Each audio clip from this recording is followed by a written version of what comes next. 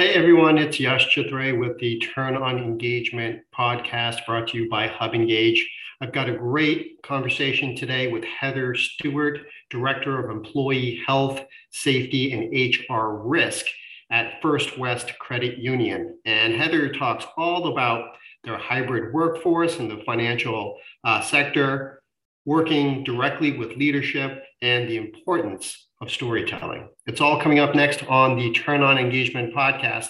This is a good one. Stay tuned.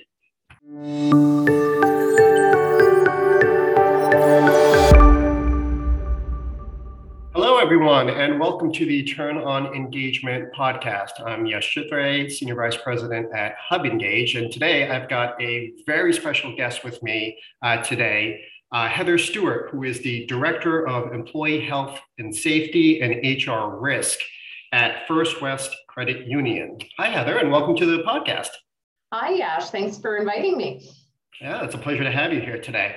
So I know you guys are doing a lot of great, exciting things at First West Credit Union, particularly as we start to return back to work, hybrid work schedules. This whole the Great Resignation is kind of going on right now. That's a big theme of retaining your employees and making sure that they're happy, and also attracting and retaining new talent as you need for for your enterprise and as you grow. But backing up a few steps, would love to hear your story just in terms of how you've managed the past 2 years, some of the great initiatives and programs that you've rolled out, in order to retain your employees and also attract new ones, and what does the future look like? So really looking to kind of dig into some of those themes and really hear your story today. So how has it been the past 2 years?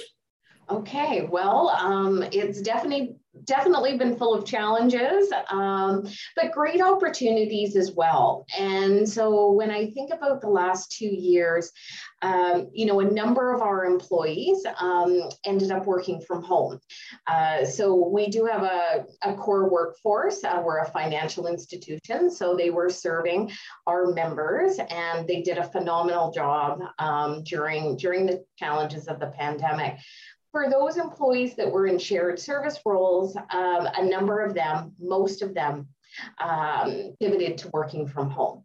And so, initially, nobody thought it would be a 2-year journey. And so, you're thinking, okay, it's a couple of weeks, maybe a month, and then time goes on and on. And I would say that really employees really stepped up to that challenge. As though employees were able to start to return to work, this is where we really took a thoughtful approach. So if we went back prior to the pandemic, we had launched a How We Work guideline. So that was an opportunity for employees to think about, hey, could any of my job be done 1 day a week at home or 2 days a week at home? So we had actually launched our How We Work program prior to the pandemic. And then as the pandemic was slowing down and it was time to bring employees back to work, we were very intentional about our approach. So we started with our leaders.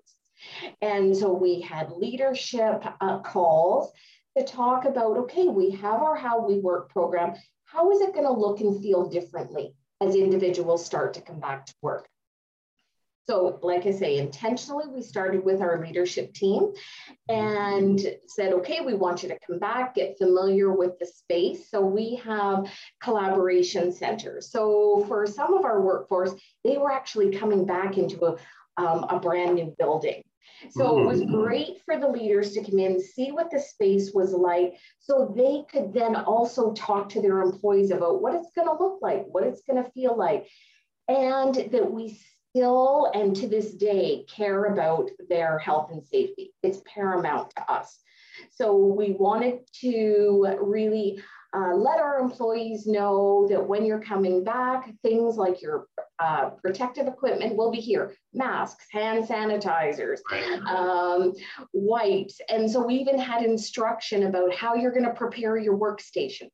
before you start work and then before you leave for the end of the day. So we felt that that was really important, and our leaders were truly leading the way. So they were here making use of our space, which is very collaborative. And then so they would get their lives organized. And then the plan was that our employees were advised during the summer that we want you to start coming back to work. But we recognized that individuals had to make arrangements for childcare, pet care, elder care, all of those things that sometimes we kind of took for granted and didn't have to think about too much prior to a pandemic. And so we wanted to give the employees that transition time. And that comes September, kind of that end of September timeframe, we wanted to see the employees in the office more than less. And so that's really our philosophy. We offer a hybrid work environment that's flexible, but we're not dictating that, you know, an employee must work 3 days a week in the office or 4 days a week, because I think we could all agree that depending on the nature of your work, you might be in the office 4 or 5 days one week, and you might only be in there 1 day the following week, but it averages out over time. Sure. So really, when we think about attracting individuals to the organization, which is again a challenge for a number of organizations out there, is that we talk about our How We Work program. And the benefit of our organization is we actually have locations throughout British Columbia. So even though someone may start to work, for example, in our Lower Mainland or Vancouver area or Fraser Valley, their lives might change over time and they may relocate to Vancouver Island or to our beautiful Okanagan Valley. So when employees join, they're not thinking, okay, I have to work in this location, you know, for the term of my employment. So again, that builds in some flexibility and opportunity depending on where they are in their life stage. So it's really been a journey for all of us, and a continuing journey. How we developed our How We Work guideline 3-4 years ago looks a little bit different than what we're, you know, saying and seeing today. Yeah. No, I can imagine, and it's great to hear that it all started with your leadership, right? And, you know, your leaders really embraced, you know, the idea of, look, we have to set the example, and, you know, we have to actually practice it and try it first and see, does it feel right? I think a lot of times, you know, leaders tend to just, you know, come up with ideas and say them, but they don't really understand the practicality of the execution of it. Is it even a good idea if once you actually put that idea to the test and actually do it, right? And it sounds like, you know, you had the resources, you had the new building and all that kind of stuff, which certainly helped, particularly when you think of, you know, clean office environments and health and safety and all that. I mean, that's a blessing right there. So you had that going for you. So that's great to hear. So it's good that it came top down and that you had some of these programs in place that you just needed to modify a bit, given, you know, the world we live in now and the current realities of how we have to go moving forward.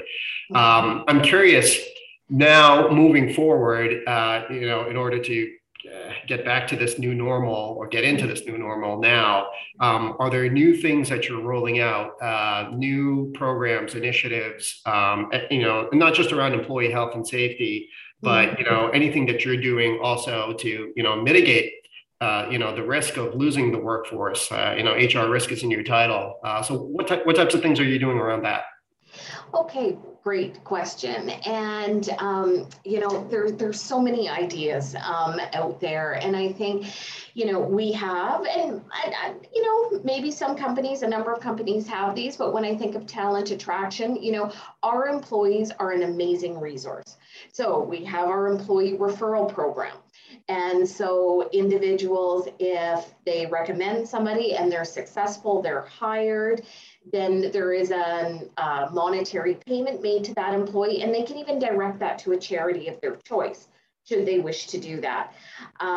We also, our talent attraction team did these sort of Thursday, build it into your calendar and help the talent attraction team share out postings on LinkedIn.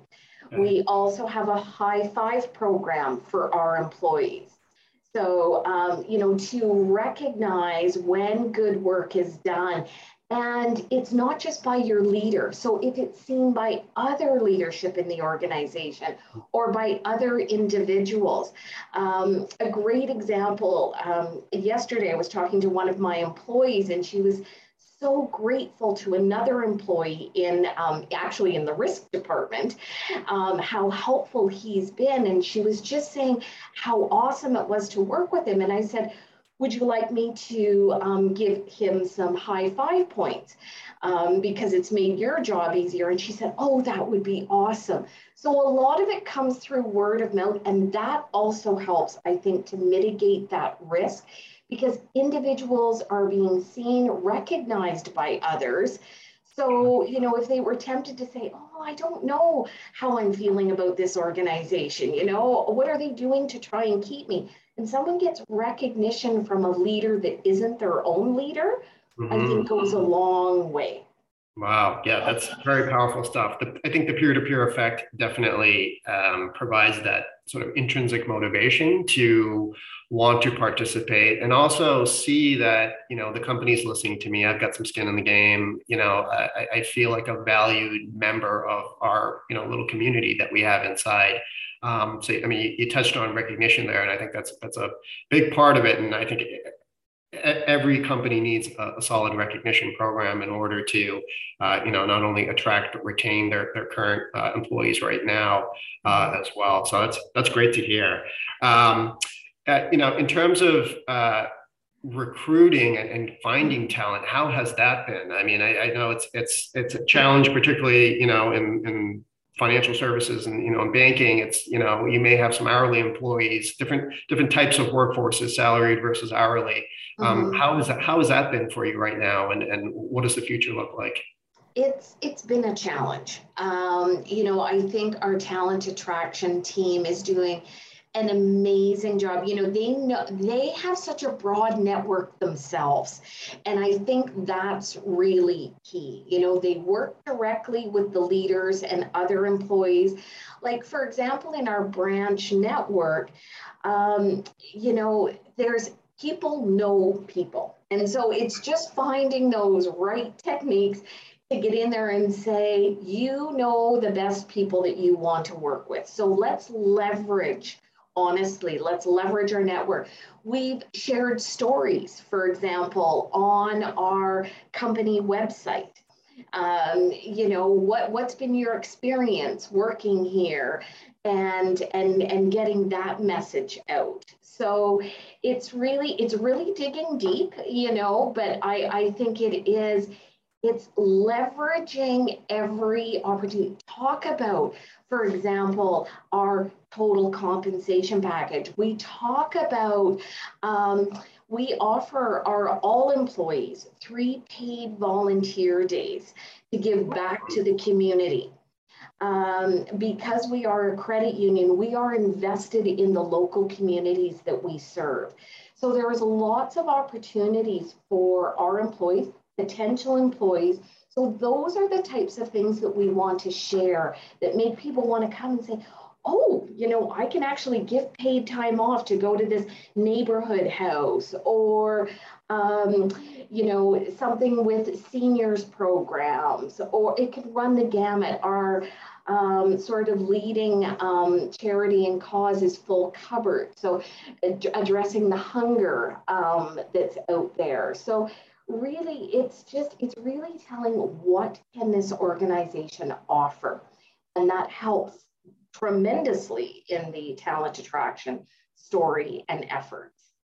Fantastic. And I always ask this as an employee engagement guy, are there opportunities to take what you're doing internally and somehow connect the dots and show the world that externally? So really connecting your internal branding and your internal brand to your external marketing efforts, and somehow showing your customers that your people are your brand essentially at the end of the day, and sharing some of these great stories, and then also at the same time highlighting your employees. It leads into then recognizing them, giving them the attention that they deserve as well. Create your sort of employer brand, but at the same time sells to the customer and makes me feel like, hey, you know what? I want to have an account at First West Credit Union because they get it, and I appreciate the values that this institution serves, particularly coming out of the 2008 era where nobody trusted the banks, right? So, are there opportunities to do that, and how do you position that? Right. So we have like our member events. So, obviously we deal with businesses and they've come to us. So we have opportunities called member events. So they come into our locations, the volunteering that goes out there. So we have a number of our employees, and not just leaders, right, that sit on boards and associations, and we do visits out to those businesses. We may showcase, something that one of our business clients, are doing, and they'll come out and talk to us and talk to our employees. So then we can, it's almost that collective sharing, if you will, right? And, speaking from HR, with our introducing like our mental and physical health program as an example, we're partnering with our vendors. So like Steelcase, for example, our insurance companies. I'm giving shout outs to, for example, Desjardins and Arthritis Research, our partnership with the Canadian Cancer Foundation. So all of those things, it's almost like an octopus. It has so many of those tentacles. Right. And then we have the running boards in our branches. So if we're celebrating certain things, or we're partnering with Conquer to Cure Cancer, or, different cultural events that are happening in the community, we want to do that. So then our members will come in and they may ask us questions. Oh, so what is First West doing with that? Or what is Valley First, or Envision Financial, Island Savings, all of our brands that fall under First West Credit Union. Wow, that's great. It's great to hear this, and I know a lot of people listening are trying to wrap their heads around strategy, right? A strategy of what to do, how to do it, and I think a lot of what you talked about are tentacles on that octopus, to use your phrase there, in order to put that strategy together. And I know a big part of this is also diversity, equity, and inclusion. And I think we'll do another podcast with you on that. I know that's a big topic that you're going to be working on this year. So we'll definitely have Heather back in a future episode as well to talk about the DEI stuff, because that's a big part of a theme of what we constantly hear in the HR and employee comms world of how does that spoke play in the wheelhouse of everything else that we have going on? How important is it? And what priorities do we put in front of other priorities in order to achieve those goals? And I think diversity, equity, inclusion is obviously a big part of that, and it's always rising to the top, particularly for leaders. Leaders want to embrace that as well. So with that, I think we'll wrap for today. Thank you so much, Heather, for being on the Turn On Engagement podcast. And as I mentioned, stay tuned. We're going to definitely have Heather back because she's got really, really great stuff going on over at First West Credit Union. So thank you for your time for joining us today. You're welcome. Thanks so much, Jess. Thank you. Okay. Thanks, everybody. And stay tuned for the next podcast we will have coming up shortly.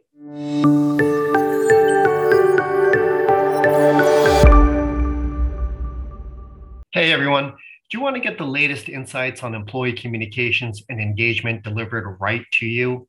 Well, check out an all-new thought leadership experience. Visit hubengage.com/blog and get all the insights right at your fingertips. You can sign up for the newsletter and even download the interactive all-new Turn On Engagement mobile app available in the App Store and Google Play.